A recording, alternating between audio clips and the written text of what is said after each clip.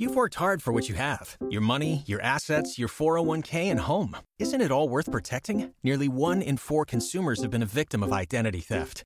LifeLock Ultimate Plus helps protect your finances with up to $3 million in reimbursement. LifeLock alerts you to identity threats you might miss. And if your identity is stolen, your dedicated U.S.-based restoration specialist will work to fix it. Let LifeLock help protect what you've worked so hard for. Save 25% off your first year on LifeLock Ultimate Plus at LifeLock.com/aware. Terms apply.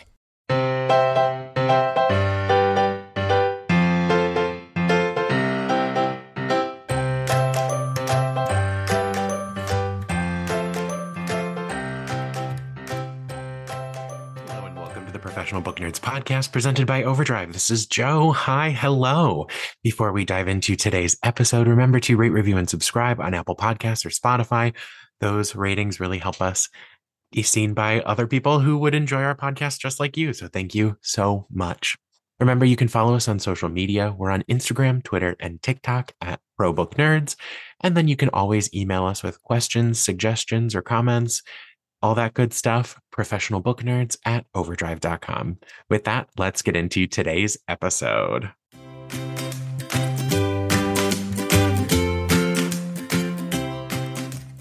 Well, everyone, today I am joined by Claire and Kristen, and we are going to be talking about some witchy reads.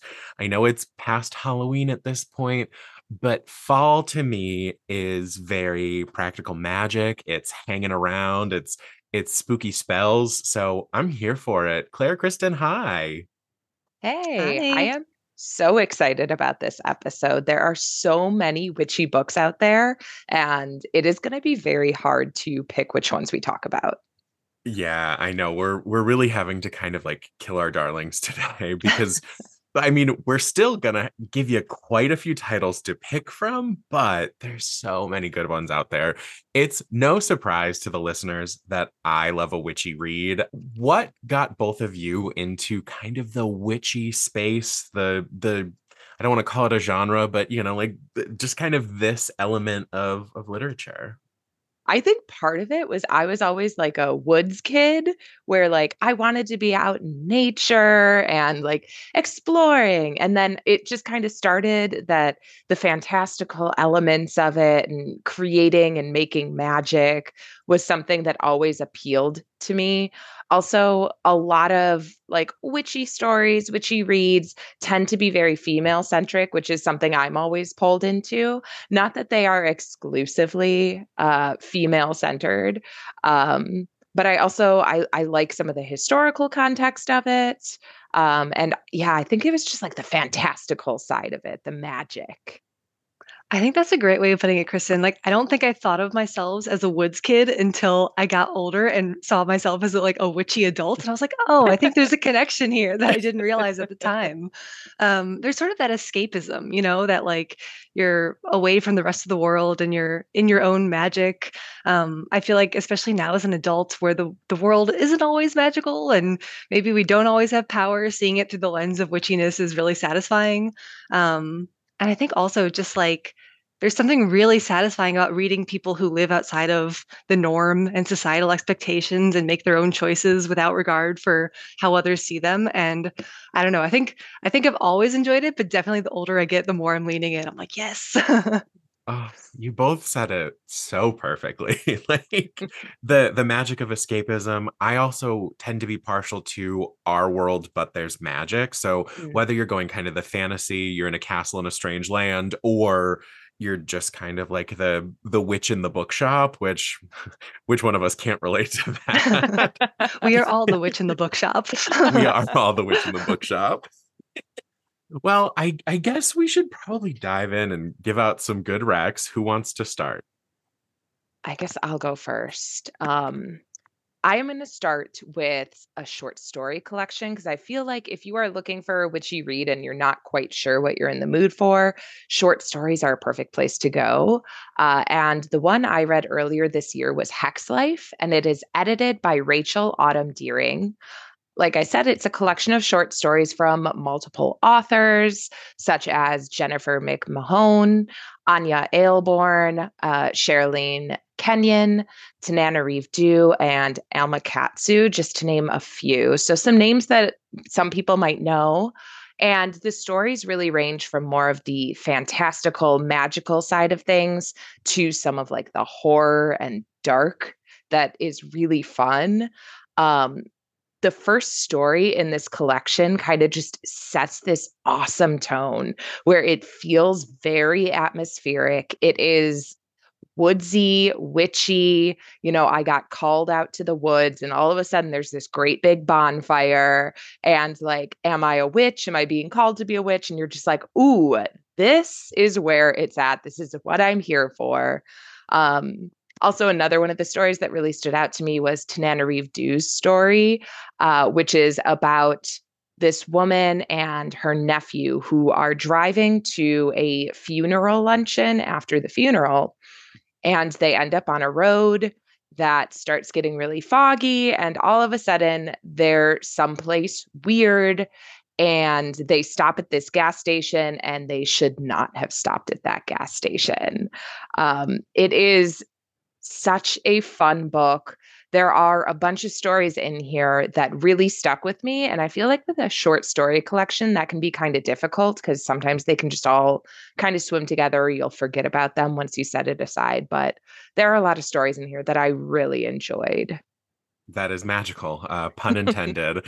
There is something that I love about short stories because you get those bites, but I always end up at the end feeling like, yeah, just it still ended up being one book all kind of mashed together. So the fact that there were so many standouts, Yeah. So this one is possibly on people's radars already. It's one of the classics. So my first pick is The Rules of Magic by Alice Hoffman. This is possibly one of my favorite books, not just witchy books, but one of my overall favorite books. So I was like, I can't help myself. Even if people know, I still have to tell them. So for those of you who know and love practical magic, this is the prequel, but this one focuses on the delightful ants. So for the Owens family, as we probably know, love is a curse. It began in 1620 when Maria Owens was charged with witchery for loving the wrong man. And then hundreds of years later in New York City, it's at the cusp of the 60s when the whole world is on the brisk of change. Susanna Owens knows that her three children are dangerously unique. You've got stubborn Franny and beautiful Jet, who we know from Practical Magic. And then there's also charismatic Vincent, who is new to the picture for us. So from the start, Susanna sets down rules for her children. Classic no witchery rules. So there's no walking in moonlight, no red shoes, no wearing black, no cats, no candles, and definitely never falling in love. That's the big one for the Owens. But when her children visit their Aunt Isabel in the small Massachusetts town where the Owens family has been blamed for everything that has ever gone wrong, they uncover family secrets and start to understand the truth of who they really are. But the children obviously cannot escape love, even if they try. That's a classic of the practical magic world. So the two sisters are going to grow up to become the memorable aunts of practical magic, while Vincent, their beloved brother, will leave an unexpected legacy that is for maybe people who want to expand beyond the practical magic world of the movie or the book if they've already tied into that. This one was a Reese Witherspoon book club pick when it came out in 2017. And since then, Alice Hoffman has also graced us with more Owens family stories. So there's also Magic Lessons, which is an even earlier prequel about Mariah Owens, who started it all. And then The Book of Magic, which is the conclusion to the Practical Magic series and brings together 3 generations of Owens women. So if you want witches, there's plenty of witches. I can't overstate how much I love this book. Like, it's oversimplified just to say it's beautiful, but it is just beautiful. The writing, the world, the magic. I also am a big fan of magic in the real world. That's sort of a trope I enjoy, like regular people with magic in their lives. And this one covers it all. I'm usually someone who needs more of like a strong plot to really appreciate the book, but for this one, for me, it's all about the atmosphere and the vibes. It's just a really beautiful world that Alice Hoffman creates, and I will always want more of it. I mean, you said all the right words. And we couldn't do a witchy episode without Alice Hoffman. Like, certainly not. That would be criminal. I feel like we're going to reference practical magic a lot throughout this episode. So to not bring up anything from Alice Hoffman would be a travesty. I love the magic in that world too, because it's like a little beyond magical realism where it's just like, oops, this one person happens to have, can taste sound. That's a real thing. That is not magic. Or is it? But it's like there is a little bit of witchery in those books. And so it's so much fun to see that in play within like the real world. Yeah, I am a sucker for magical realism, but it's the step past that I love the most. Just eat it up.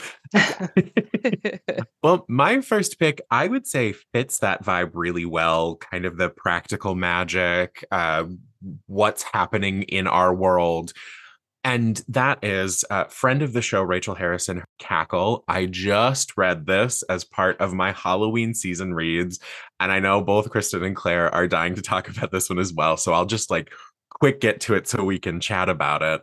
This was the winner of the Ladies of Horror Fiction Award for Best Novel. It's deliciously dark feminist tale of witches, bad ex-boyfriends, good coffee, and friendly spiders, which is always a surprise, a friendly spider.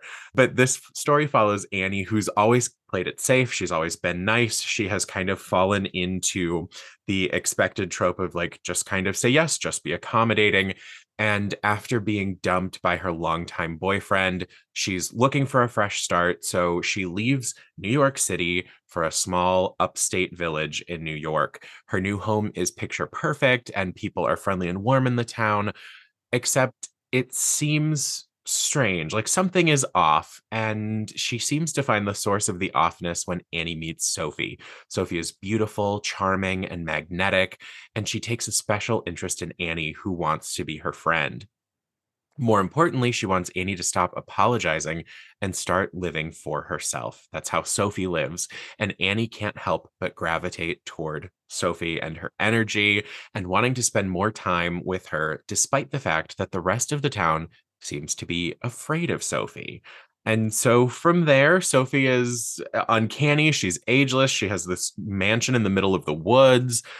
She seems to wield a certain power as well, but she couldn't be, could she? So that's Cackle by Rachel Harrison. Now let's discuss, because that description doesn't give us much.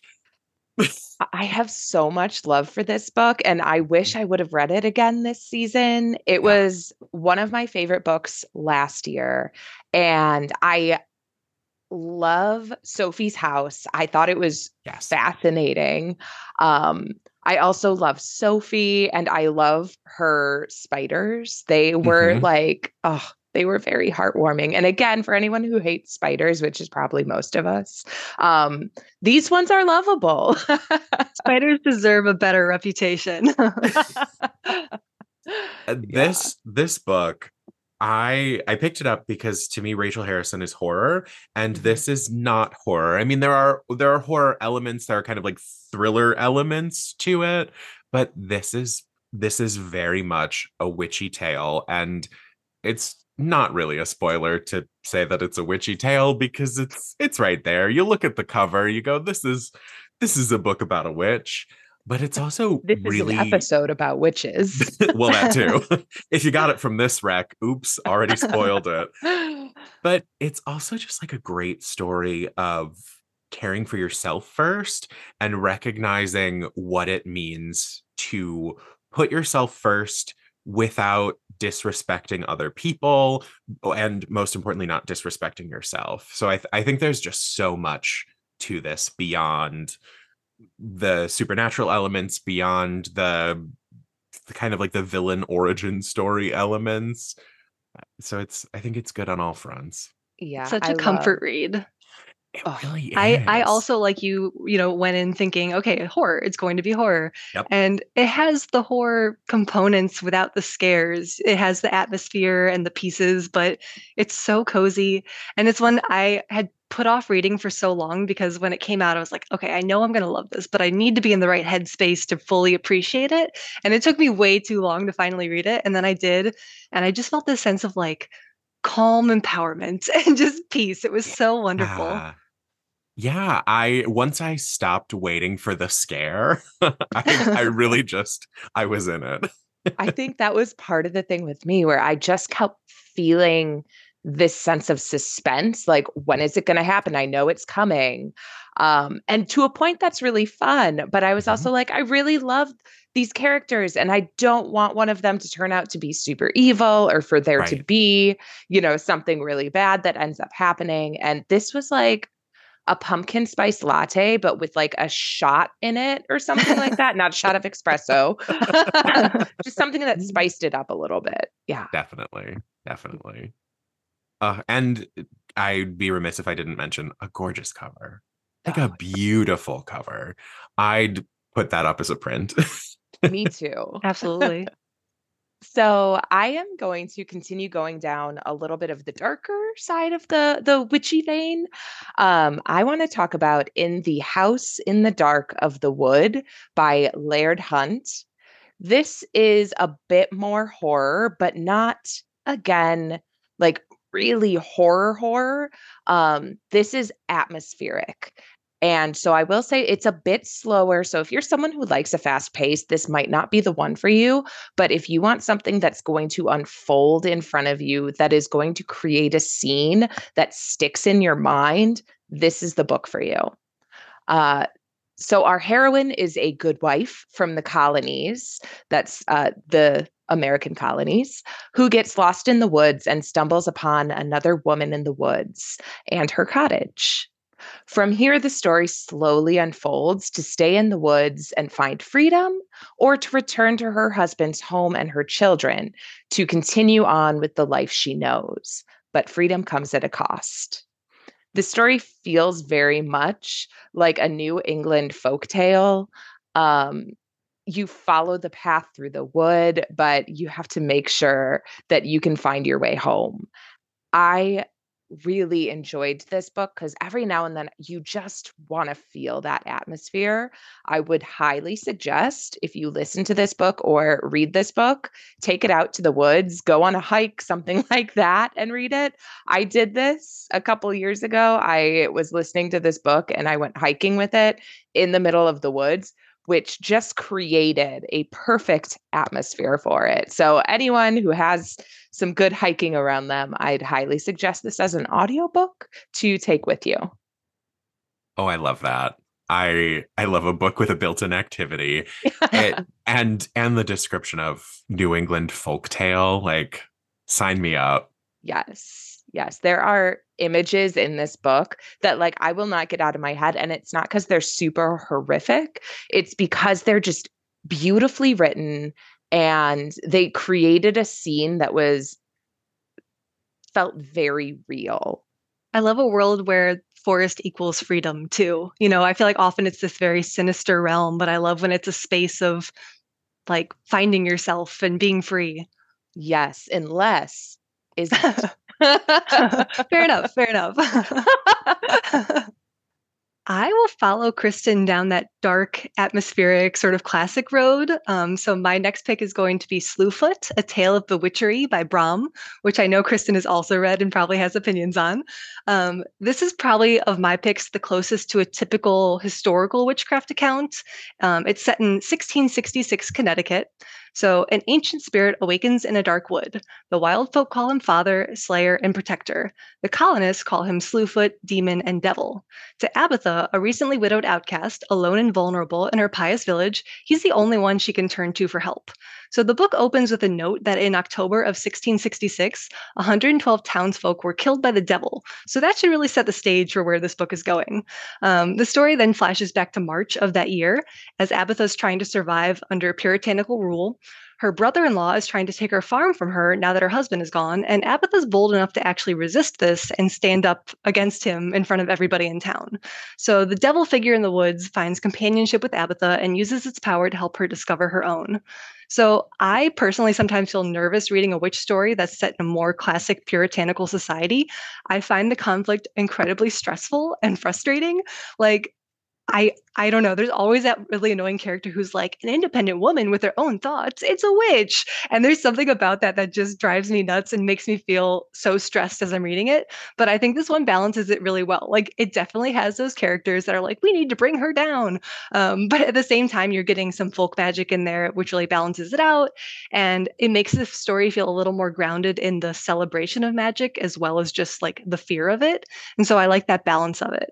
And almost an opposite of what you're saying, Kristen, yours was an audiobook pick. I would recommend the ebook for this one or a physical copy because it features full color paintings from Brahm illustrating the characters throughout, and they are absolutely stunning. Like the book could certainly be enjoyed without the art, so I definitely get the audiobook too. There's nothing wrong with that, but I really think it adds something to the experience to see the really beautiful and haunting images, and it almost feels more immersive, like you're out in the forest with Abatha. This is like the witch tale that I always wanted someone to write.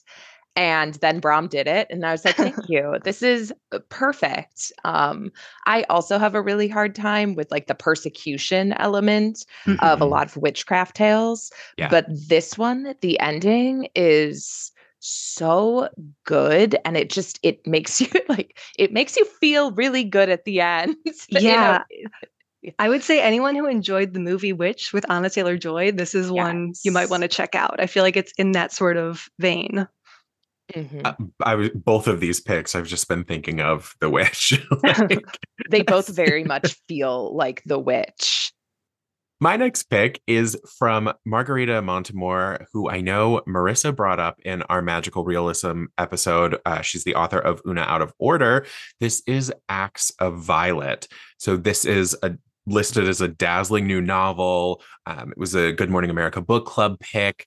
And we look into the life of Violet Volk. Nearly a decade ago, she was an iconic magician who performed her greatest trick yet, vanishing mid-act. While Violet sought out the spotlight, her sister Sasha had to be the responsible one. But Sasha can never seem to escape her sister's tumultuous orbit. Then there's Cameron Frank, determined to finally get his big break hosting a podcast devoted to all things Violet. Though keeping his job hinges on an exclusive interview with Sasha, the last person who wants to talk to him. As the 10-year anniversary approaches, the podcast picks up steam, and Cameron's pursuit of Sasha becomes increasingly intrusive. Meanwhile, Sasha begins to experience an unsettling series of sleepwalking episodes and coincidences, which all lead back to Violet. Pushed to her emotional limits, Sasha must finally confront the most painful truths about her sister and herself, even at the risk of losing everything. So this alternates between Sasha's narration and Cameron's podcast transcripts, which I love, and interspersed with documents that offer a tantalizing peek at Violet herself. It's original, it's propulsive, it's just, I love a podcast within a book because it just adds a different kind of flavor to it. And while this one isn't like as directly witchy as some of our other picks, I love this kind of magical realism skew that gives the unsettling element and the way that that really builds as we head toward the conclusion of the story and what will Sasha decide and what will she find out about herself and what she'll share with the world. So that is Acts of Violet by Margarita Montemor. I love it. I'm also curious if the audiobook, because it has that podcast element, if it has different narrators and stuff in it. It Right? does. I Oh, it listened does? to this Okay. one actually. I listened to it on a road trip and it was amazing because they fully produced the podcast sessions to sound like a real podcast. So there's Oh, I multiple love it. narrators, there's like sound effects. So both. We recommend both, ebook and Okay, yay. audiobook. It lives up. Every time that there's a podcast and they produce it correctly in the audiobook, I'm sold. So happy. I love that you picked this one too, Joe, because I don't know that they ever use the word witch. It's sort of like an ambiguous, almost implied concept. And I think that's really cool. I every once in a while I like to be like, I'm gonna make it right in on the theme, but I'm gonna skirt the line only just. There's something about the like camp of a magician performer kind of thing, and the idea of what if they did have that real magic? Ah, that sounds great. All right. I'm going to go full on fantastical now with The Witchery by Sophie Isabel. I want to start off by saying I don't know why more people aren't talking about this book. I don't think I ever heard anyone talking about it. And then I was in a bookstore and they had this book on display, and the cover caught me. The original cover is four young ladies who are in a circle holding hands, and they are all looking out at you, the reader, with this look on their face that's like, how dare you interrupt us? Like, what do you want? And I was like, ooh, who are they? I need to be their friend. I want them to accept me. So this is a YA fantasy about Mesmort's Coven Academy, and it is haunted. The woods open their maw on a yearly basis for the wolves who come to hunt. Four witches from the academy decide they will be the group that is going to solve the curse and bring them down. So we start with Logan, who's new to the academy and having a hard time with her powers. She cannot control them like everyone else. So this is something she's dealing with throughout the book. And I will say the chapters are all from a different perspective, which is something I really enjoy. If that's not something you enjoy, I think you should still try this book. So Logan is invited to become part of a group of powerful witches at the school, referred to as the Red Three. There is Iris, who is a necromancer, Jayla, who is one of the most powerful witches at the school, and Talia, who is a green witch. Again, we follow each of them, and they kind of talk through some issues, some personal issues that they're having, some group dynamic things. We're hearing the story from their perspectives, but it continues moving on instead of it being like, oh, well, Talia was over here doing that. Logan was over here doing this. It just keeps it moving. So I don't know why, like I said, I wish more people were talking about this book. I thought that reading through their struggles and the strengths and determination from each of the witches' perspective. And the story was a little bit dark, but it was really fast paced. I just wanted to keep reading this book. I will say that I think it's just going to be a duology, but I'm not sure. The second book, called Shadow Coven, is out. So if you want to read this book, you can then immediately read the second book. I think you could probably also read this one as a standalone. I think that would be okay. I really loved it. Again, I loved the group dynamic. I love a witchy school. I will say the school aspect of things is not something that's concentrated on too much. I also really enjoyed the town that they live in, which is a mix of kind of mundane, which is like non-magical folk, and these witches. So it was just a really fun one, a good fantasy. This cover is stunning, and I'm borrowing it right now. I love a group of four with giving us each of their perspective. I'm a sucker for that, especially in a YA story. I like that shifting voice, and I'm always down for new magic systems popping into my life. Yes. We all know about dark academia. I feel like we need more witchy academia. That's the world that I want to be in. Oh my God, I Thank love you. that so much. Yes. Yeah. Dark academia is great and all, but witchy academia have you is heard better. of witchy academia? Have you considered?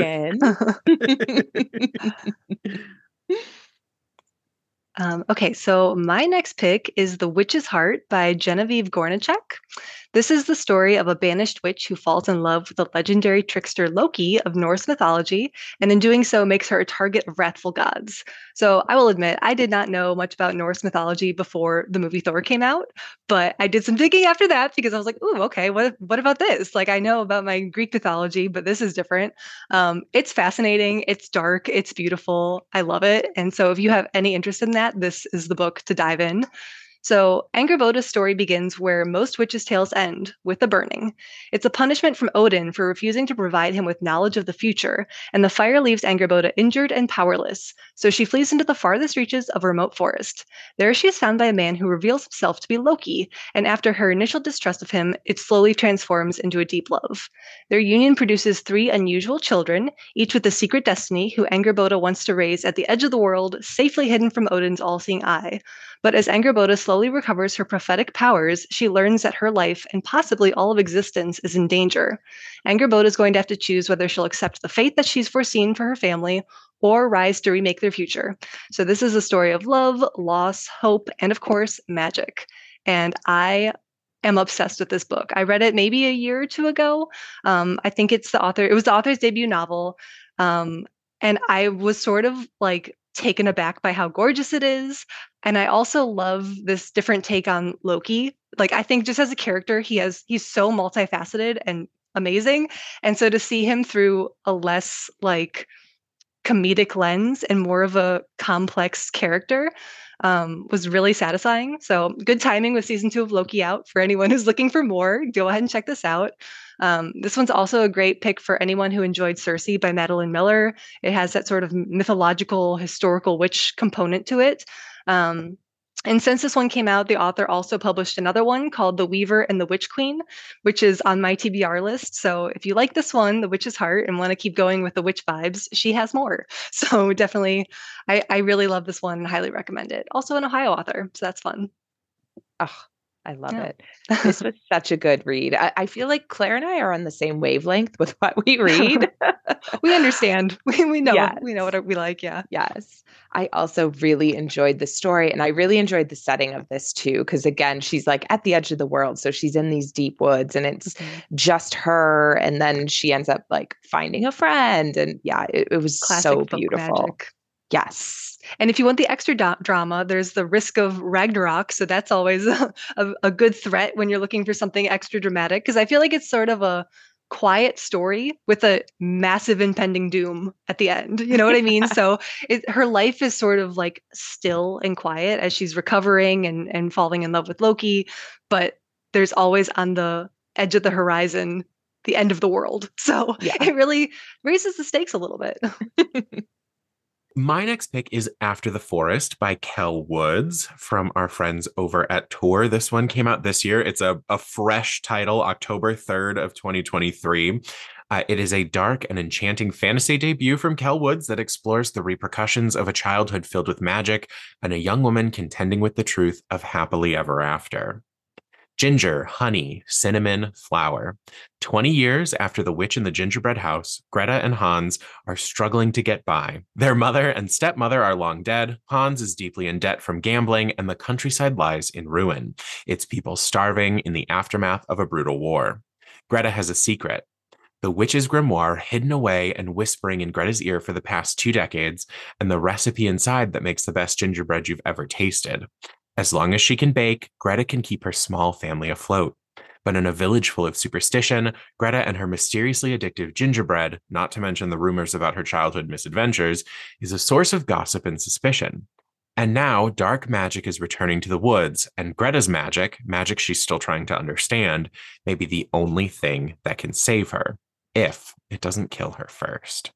So, similar vein to Claire's pick, that we've got a little bit of that classic storytelling. Instead of Hansel and Gretel, we've got Greta and Hans. And, how do you keep your family surviving and thriving? Maybe you turn to an evil witch's book of magic to create some addictive gingerbread. Why not?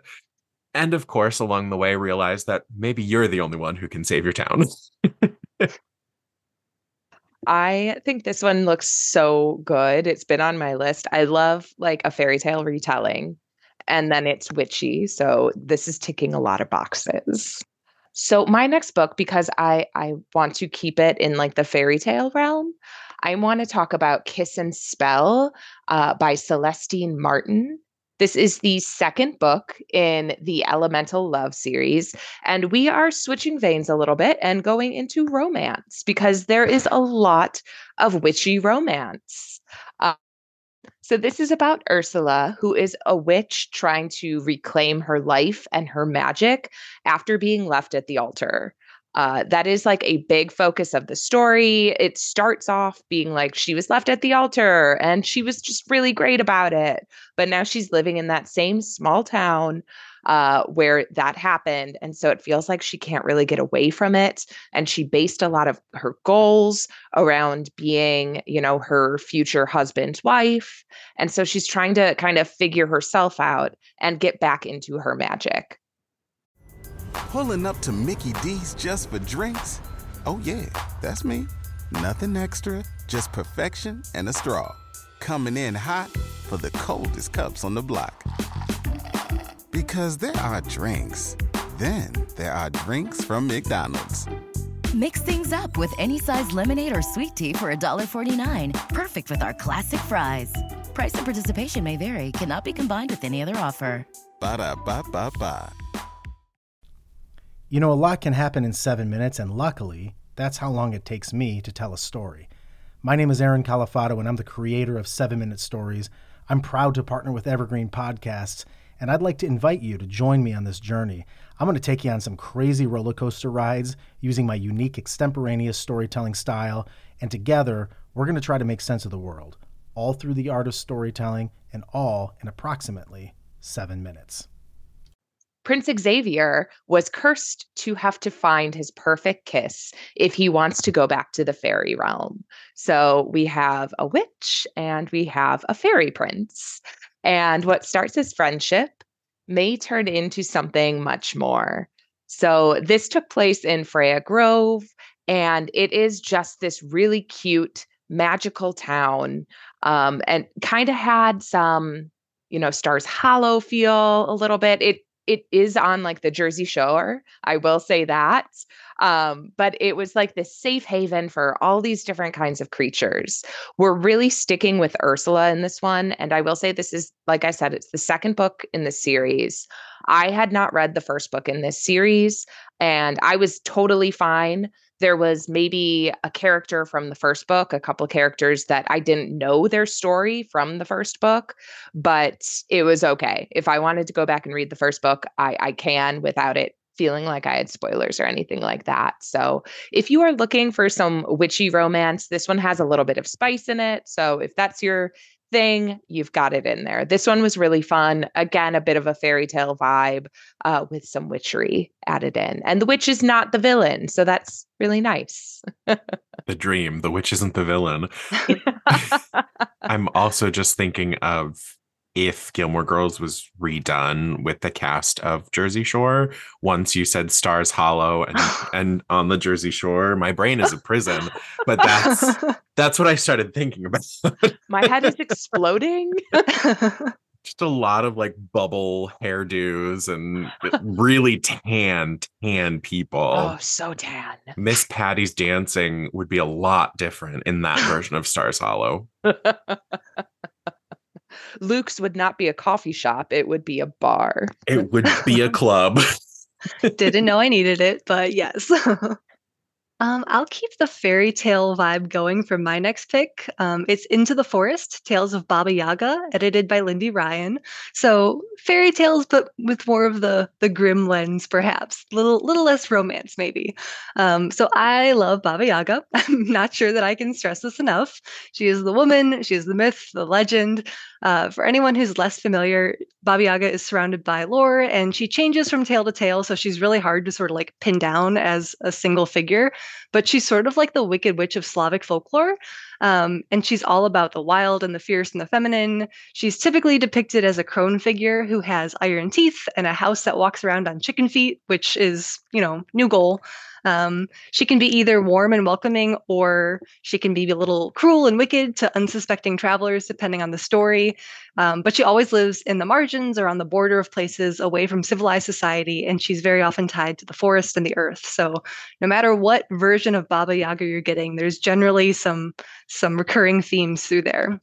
So Into the Forest is a collection that brings together some of the leading voices of women in horror, paying tribute to Baba Yaga in all of her many iterations, with 23 dark feminist fairy tales. The stories touch a variety of tones and themes, but I think a common thread is women seeking or reaching out to Baba Yaga for freedom in their lives in some way. And I will say, full disclaimer, I'm not entirely done with this one. I started the audiobook maybe a week ago, and I've been listening to it bit by bit through the Halloween season because I wanted to keep it I wanted to read a book while also listening to a story here and there. So So far, I highly recommend. Very good. I've been trying to get more into short stories and anthologies lately. I feel like this time of year, especially, there's so many books I want to read where there's a limited atmospheric window. And so I'm trying to fit in as much as I can of the spooky season before the Whovilles sort of come out and start singing. I'm not ready for that. So I've been enjoying this one a lot. I highly recommend it. It's a little darker, but not like horror, if you know what I mean. Like it's that dark fairy tale, that dark fantasy, more so than anything that's truly scary or horrific. So if that sounds intriguing to you, I would highly recommend it. And I think it can easily extend beyond the Halloween season. I feel like that's year round, but especially I think dark winter months, this one would be a good fit. That's the best part about Witchy Reads, is that you can take them like through October and right up to the edge of December. Like you can get Yes. through Thanksgiving and still have all of those good witchy vibes. Exactly. Baba Yaga is such a cool character just because, again, she's mercurial. She's ever changing. Is she going to help you or is she going to murder you? Difficult to say. Yeah. And either way, still great. It was anyone else's introduction to Baba Yaga Arthur? That was how I learned about Baba Yaga. Oh my gosh, no, but I love this. There's fully an episode. Hold on, now I have to Google Arthur Baba Yaga. Yeah, episode. Okay, season 3, episode 12. Don't guess how old I am. There's an Arthur wiki. Here we go. I'm an adult. I had to answer that question. The episode is entitled "What Scared Sue Ellen?" So they're in the treehouse, and yeah, basically she's reading scary stories to tell in the dark. Like that's the kind of foil here, and everyone starts sharing stories, and then she has this like nightmare, I think, where the treehouse that they always are hanging out with becomes Baba, so it gets chicken legs, and I don't remember who ends up being Baba Yaga in it because I'm pretty sure it's one of the gang, but Buster thinks he sees Baba Yaga in her hut, but it turns out to be just the treehouse.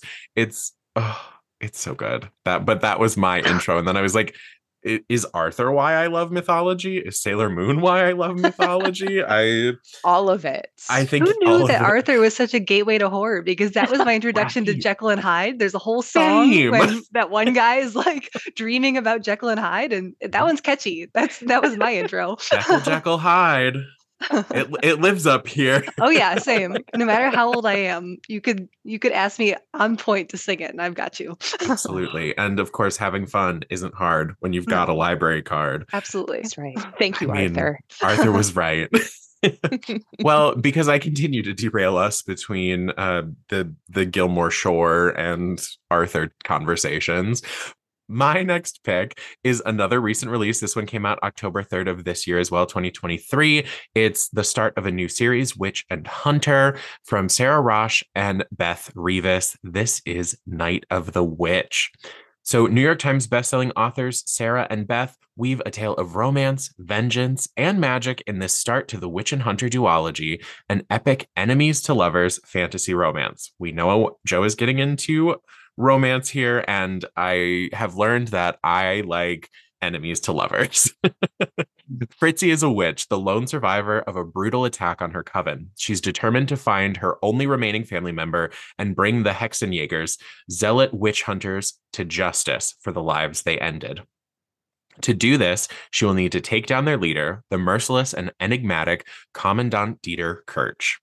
Otto is a Hexenjäger, but that's just his cover. Years ago, they burned his innocent mother alive, and he has been plotting his revenge against the people who tore his family apart ever since. And now the time has come for them to pay for what they've done.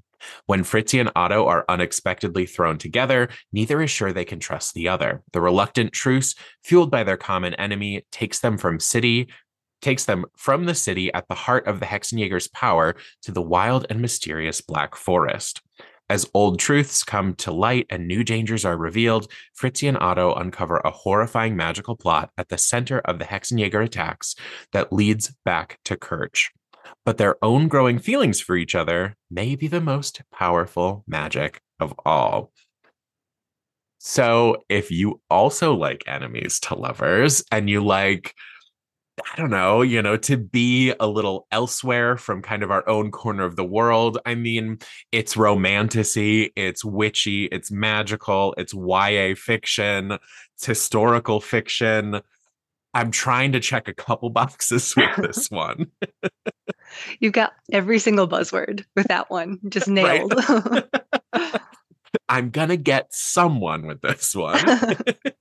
And book one, I love the new trend of duologies as well. I like the trend of it. I like here's a new series, but there's only 2 books, so Lower commitment. lower commitment. And for people who read as much as we do, it's nice to have low commitment Yes. on a series. Yes. Absolutely. I am notorious for reading book one in a series and then I will not continue with it. Same. I have a lot of guilt about it. Exactly. Oh, But I also like, Kristen, to your point earlier, when you can just pick a random book in a series and it's pretty standalone. yes. It's totally fine. You're not missing anything. So I am going to get a little bit more into the nonfiction because, of course, witches are a thing out there in the world. And I do want to start by saying if you are interested in the history of witchcraft in America, the book I will tell you to go for is The Witches, Salem 1692 by Stacy Schiff. It is an excellent account of what happened at the witch trials, why kind of, Salem went crazy with witches. It is so good. And it also Stacy does a good job of outlining a lot of the women who were accused, what happened to them, things like that. So that is not the book I am going to talk about, but I have to name it because it's been a number of years. I don't feel like I can talk about it very well at this point, but it's so good as far as I remember. The book I want to talk about is called The Witching Year by Diana Helmuth. And this is a memoir of Diana's year trying to practice witchcraft. I walked into this book a little bit hesitant just because it feels kind of disingenuous. The author talks about how she is going to spend a year getting into witchcraft because she wants to write this book about it. And so to go into a spiritual practice being like, well, I'm trying to, make money off of it feels a little icky. But I really enjoyed this memoir. I thought it was a great primer for, someone like me who really knows nothing about the spiritual practices of, any sort of witchcraft or, where it came from. This was really nice because we are going through everything with Diana because she is learning about it all at the same time as well. So it's 365 days of her reading the books, fumbling with her altar, and, reaching out to friends, asking how things are supposed to be done. Some things I learned is that there is no one true way of practicing witchcraft. It is a religion that is kind of set up around you figure it out for yourself. Whatever feels right to you is your practice. And there's something that feels very freeing about that, especially from someone coming from a Christian background where it's like, nope, this is the book. These are the rules. That's what you do. And I appreciated that Diana talked about sometimes really wanting that book and those rules because she felt like she was failing at everything. She had no idea what she was doing or if she was doing it right. But there is a lot of freedom in the practice. She talks about a lot of the cultural appropriation of witchcraft and people who are practicing and, kind of where that comes from and how she was dealing with that. And then since she is a white woman from, I think she said it was like Portuguese and maybe some like Celtic roots, she's like, I was trying to find a craft that was, based in Celtic origins, kind of that pagan thing. And she's like, and unfortunately, a lot of those are, white supremacist groups, things like that. So she was like, so I kind of had to do things on my own and borrow stuff from friends. But this was a really good memoir. I really enjoyed it. I learned a lot because again, I'm coming from tabula rasa here where I don't know anything. So just the idea that there are witches, you can be a Jewish witch. You can be a kitchen witch or a green witch. There's just a lot of different ways to find a practice. And you don't even have to, you can practice witchcraft without practicing the religious side of things. I liked it. It's kind of a choose your own adventure of a religion, which is, I hope I am not offending anyone out there by saying that, but it was a very interesting look into a woman seeing what it's like to become a witch or to practice witchcraft. So yeah, I liked it. I love that. I love that it's different than your like classic how-to story or someone who has been like raised with a certain practice and come up that way. I love that it's sort of like this is how I have tried and failed. That sounds really refreshing. Yeah, it was really good. I really appreciated that a lot of the things she said were things that I'm like, I would do something like that, where she's like, yeah, so I'm trying to currently make this spell and I only have about a third of the ingredients, but you know what? We're just going to go with it. In witchcraft, it's just about, the feel. And it was just something where I'm like, yeah, I've done that. I've definitely had none of the ingredients for a recipe and said, I can substitute some things. We're going in. Yes. Yeah, so I'd say this is great for anyone who is, interested in witchcraft as far as, the modern witchiness goes. Anyone who is on like witch talk, which is me, I'm intrigued by it. It's not something I really want to practice, but I think it's so interesting. Or if maybe you're just starting out in your practice, this might be good to, read about someone else who just started their practice and how things went for them to give you a little bit of assurance that you are not alone. It is difficult. My next pick is also a nonfiction. We'll stay in that vein. And it's another one that's like genuinely one of my favorite nonfiction, not just in the witchy world. It's an Edgar Award writing travel writer who spends an autumn living in one of America's spookiest tourist destinations, Salem, Massachusetts. So this one is called A Season with the Witch by J.W. Ocker, and it is so much fun. So Salem is maybe one of the strangest cities on the planet. A single event in its 400 years of history, the Salem witch trials of 1692, transformed it into the capital of creepy in America. And that is its identity now, no matter what else happens. So it's finding a way to live with that, but also be its own self. So Salem is a seasonal town, and the season happens to be Halloween for obvious reasons. So every October, this tiny city of 40,000 swells to close to 500,000 of witches, goblins, ghouls, and ghosts, and their admirers as they descend on Essex Street. And so in the fall of 2015, occult enthusiast and Edgar Award-winning writer J.W. Ocker moved his family of 4 to downtown Salem to experience firsthand a season with the witch. So he visited all of its historical sites and the attractions, and in between he interviews its leaders and citizens, the entrepreneurs, the tourists, performers, Wiccans, psychics, and critics, pretty much everyone he can get his hands on, to create a picture of this unique place and the people who revel in it or just endure it for its witchiness. This book was so much fun. The writer has a great voice. It's really upbeat and amusing, but also really informative. Like you feel like you're getting the full experience. I have been to Salem once, and it was in May. It was amazing. Like I feel like even though it was not the prime spooky season, you can still make it that if you want it to, while also experiencing, a world-class art museum, the New England historical components of the city, and so there's really a lot to experience. I would love to do Salem in October, but I don't know that I'm cut out for those big crowds. Like it seems a little daunting to me. So I really love that I got the experience vicariously through this book. And I really felt as if I was there. So if I did decide to go someday, I would know what I want to go to, maybe what I want to avoid, how I want to plan in advance. So it's definitely like travel guide meets memoir meets humor book. It's a really perfect blend. And he approaches it really authentically. He comes in pretty open-minded, and it's interviewing everyone from the people who are literally just trying to live their lives in Salem, who are just happen to be there and have to like endure October there.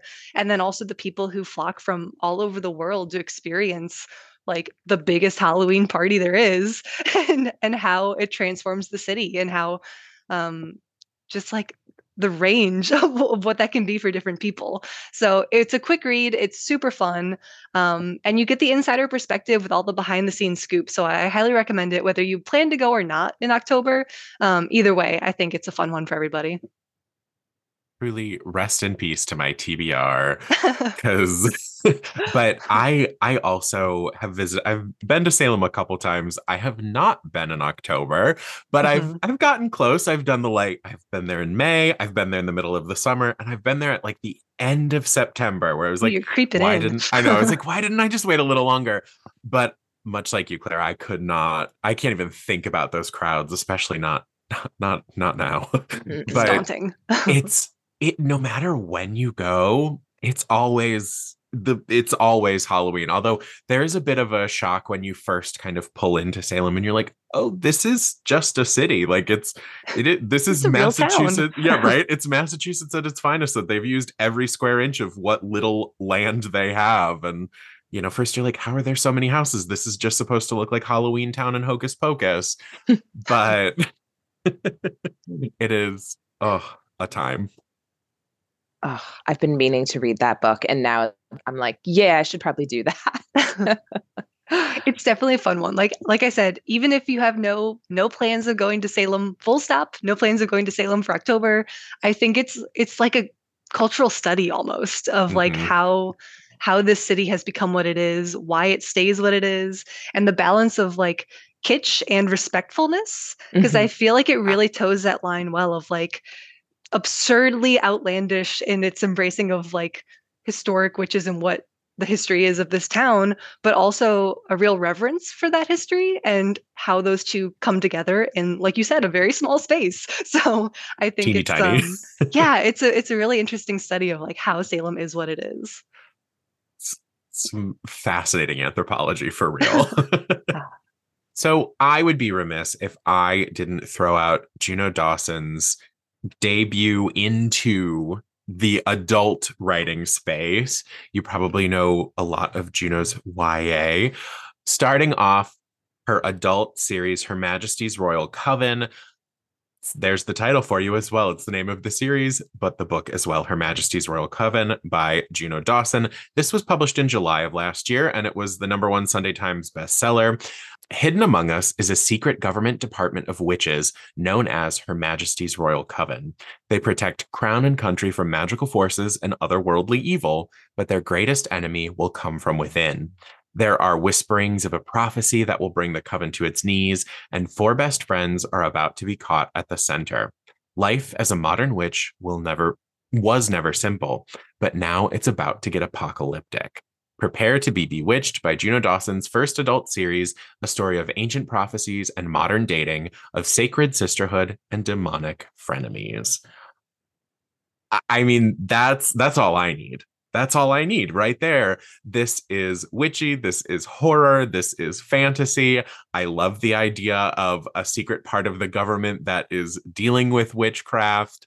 And then, of course, you can follow it up with book 2, The Shadow Cabinet, which came out this past June, so June 2023. So if you're ready for book 2 already, it's sitting here waiting for you. Dive in. Again, I love it when the second book is already out, if you want to start the series. Also, I love that sounds a little bit like digging into the Ministry of Magic. Yeah, I love the what is the Council of Witchery doing to either protect the witchy world from the normal folk? What is going on? Yeah, I'm into that. What's behind the scenes? Well, I have one more book to talk about, and it didn't feel right to not bring up something that had a more voodoo, hoodoo focus. So I am going to talk about The Good House by Tananarive Due. I have other books that I can recommend as far as, voodoo practitioners go. But again, I've already talked about Tananarive Due for the first book, which was Hex Life. And so it just feels right to round out my choices with another one from her. This takes place in a small town in Washington. where there is a house that is known because its owner helps the townsfolk, but something goes terribly wrong one night, and that family is cursed from there on. Decades later, Angela must return to this same house, the good house, to decide if she wants to sell it or keep it. And the problem is that this house has very bad memories for her. It is where her son was murdered. And she is hoping to go back there and figure out what happened. So, this is a story that is horror based. I will say there are themes of abuse within here. So, if that is not something that you want to read about, this might not be for you. But this also has some like woods vibes. There is just the figure within this that is kind of creating all of the havoc is so creepy. I really enjoyed reading this book, and it is a really interesting story. So Angela now lives, I want to say she's in Oakland, but she might be in LA, somewhere in California. And so it's kind of going back and forth as she's deciding what to do with this house. And then her ex-husband is also involved.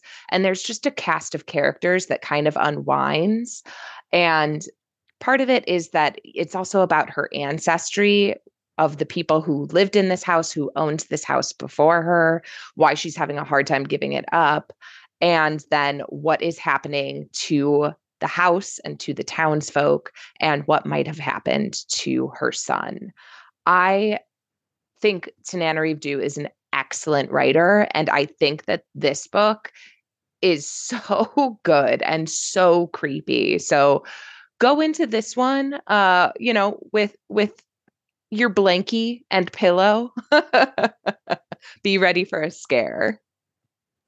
One to read with the lights on, maybe. Yes. That sounds really good. It does. And I would absolutely love your list of books with voodoo and hoodoo in them. So, oh my gosh. I was like, I just started listening to Black Candle Women by Diane Marie Brown. There is Root Work by Tracy Cross. I think there's another one that's called Root Work that is a middle grade novel. And I'm gonna have to figure that. Okay. I'm pretty sure, because that was somewhere in all of my compiling in the last couple days. Yes, I read that one a couple of years ago, and it was excellent. That one is about, I'm sorry, I'm just going off on some voodoo books. I think that one's probably more hoodoo focused because it's about the practice. And it's about this little girl who is trying to learn the magic. And then it takes place, I think, in like maybe 1950s, like South Carolina, something like that. So she's also dealing with racism within her town. And it is a really good story of family and connection with your ancestry. And I really enjoyed that one. So if you're cool with middle grade, I would highly suggest that. I am going to try and find the author for it. The author is Eden Royce. So my next pick is also a small town in Washington with some witchy ancestries, but it's a different lens. So in the last year, I've started getting really into cozy mysteries, and very specifically the subgenre of magical cozy mysteries. Like, I'm obsessed with small town witches solving crimes and discovering their power. That's all I want to read forever, but I have to like branch out and read other stuff too. So I'm just going to give one of the many that I love of this genre. This is Steeped to Death by Gretchen Rue. So the town is Raven Creek, and it's about as cozy as it gets. Phoebe Winchester's beloved Aunt Eudora had a taste for adventure and a knack for making magical teas. It's even rumored that she was a witch. So when Eudora passed away and left everything to her niece, which includes her Victorian mansion, her bookshop/tea store, the Earl's study, and a very chubby orange cat named Bob, Phoebe is getting way more than she bargained for. And it's perfect timing. She's just gotten out of this divorce. She's sort of refiguring her life out, and as it happens, her aunt has left her with all the things that she needs to rebuild her life, as if she knows exactly what Phoebe needs. But Phoebe knows that she's in deep trouble when a dead man is found on the shop's back step, apparently killed while trying to break in. So, two suspects immediately emerge among the townspeople. There's the village busybody, Deirdre Miller, who seems desperate to buy Eudora's house. And then there's also handsome P.I. Rich, who is one of Phoebe's childhood friends. But how well does she really know him after all of these years? So, Phoebe knows that she should leave it to the professionals, but she starts to dig, as one does, and she gets into the underbelly of Raven Creek and starts to uncover the truth about Eudora. And what's more, her aunt might not have been the only witch in the family, as Phoebe soon discovers that she has some unique and unexpected gifts of her own. So now it's just a matter of putting her newfound power to the test and casting a spell that could catch the killer. So this one is just such a fun read. I am so in love with tea magic in any form. To me, it is one of my favorites because I think it's one of the coziest kinds that there is, and also like the closest to our world if we're going to create magic. Like, pour yourself a cup of tea and just like pour your intentions into it, and you have created your own magic. Like, there's something about that I love so much. And this book also has some tasty recipes included that I am dying to try out on the next snowy weekend we get. So, highly recommend it if you're looking for a cozy winter read. Snuggle up with this one. It was the first in the Witch's Brew mystery series, and then the second one, Death by a Thousand Sips, came out in September. So, if you're looking for more, there's plenty more where that came from. Claire, I just broke into cozies this year and I'm obsessed. Welcome. To Brave New World. Yeah. I shocked my own self. Like, I didn't like the term cozy mystery, I didn't think applied to me. And then I was like, well, Nancy Drew, Murder She Wrote. Like, and then as soon as I allowed myself to get into that world, I was like, oh my God, this is it. It's so great. My last pick is The Witches of Bone Hill by Ava Morgan. I'm sure most of you have seen this one. It's been on a lot of lists, but it just came out in September of this year. And it's a spellbinding romantic novel about family secrets and two young women who discover they're Nordic witches. Cordelia Bone's meticulously crafted life and career in Dallas are crashing down around her thanks to a philandering husband with criminal debts. When her older, carefree sister Eustace, a cannabis grower in Boulder, calls to inform her that the great aunt they never met has died and they must travel to a small town in Connecticut to deal with the estate, she sees an opportunity to unload the house and save herself. But once there, the sisters learn they are getting much more than they bargained for.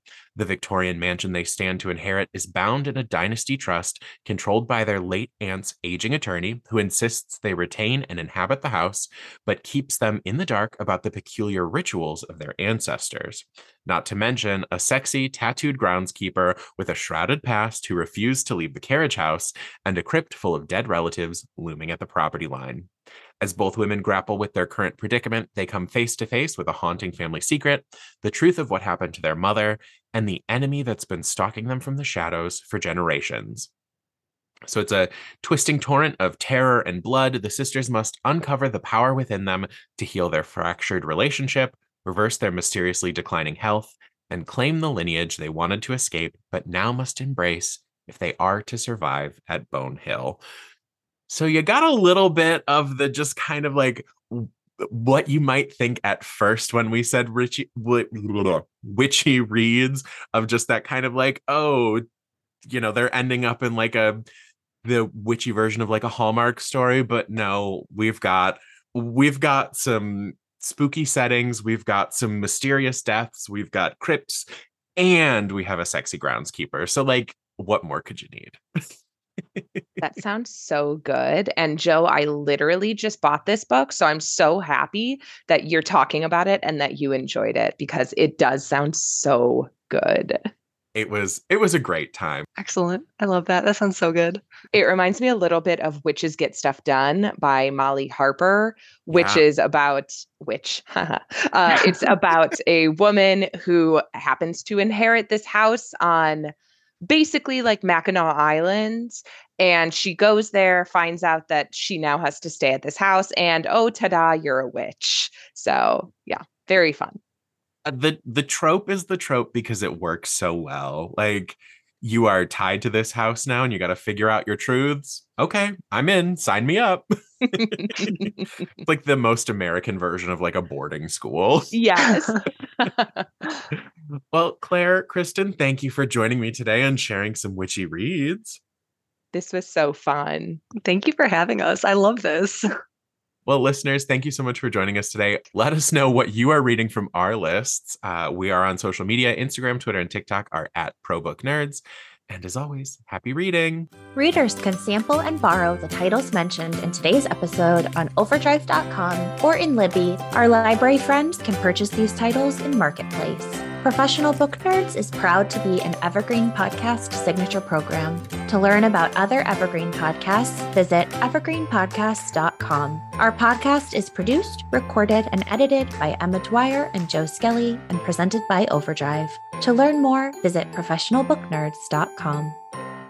Hello, it is Ryan, and I was on a flight the other day playing one of my favorite social spin slot games on ChumbaCasino.com. I looked over at the person sitting next to me, and you know what they were doing? They were also playing Chumba Casino. Coincidence? I think not. Everybody's loving having fun with it. Chumba Casino is home to hundreds of casino-style games that you can play for free anytime, anywhere, even at 30,000 feet. So sign up now at ChumbaCasino.com to claim your free welcome bonus. That's ChumbaCasino.com and live the Chumba life. No purchase necessary. VGW. Void where prohibited by law. See terms and conditions. 18+.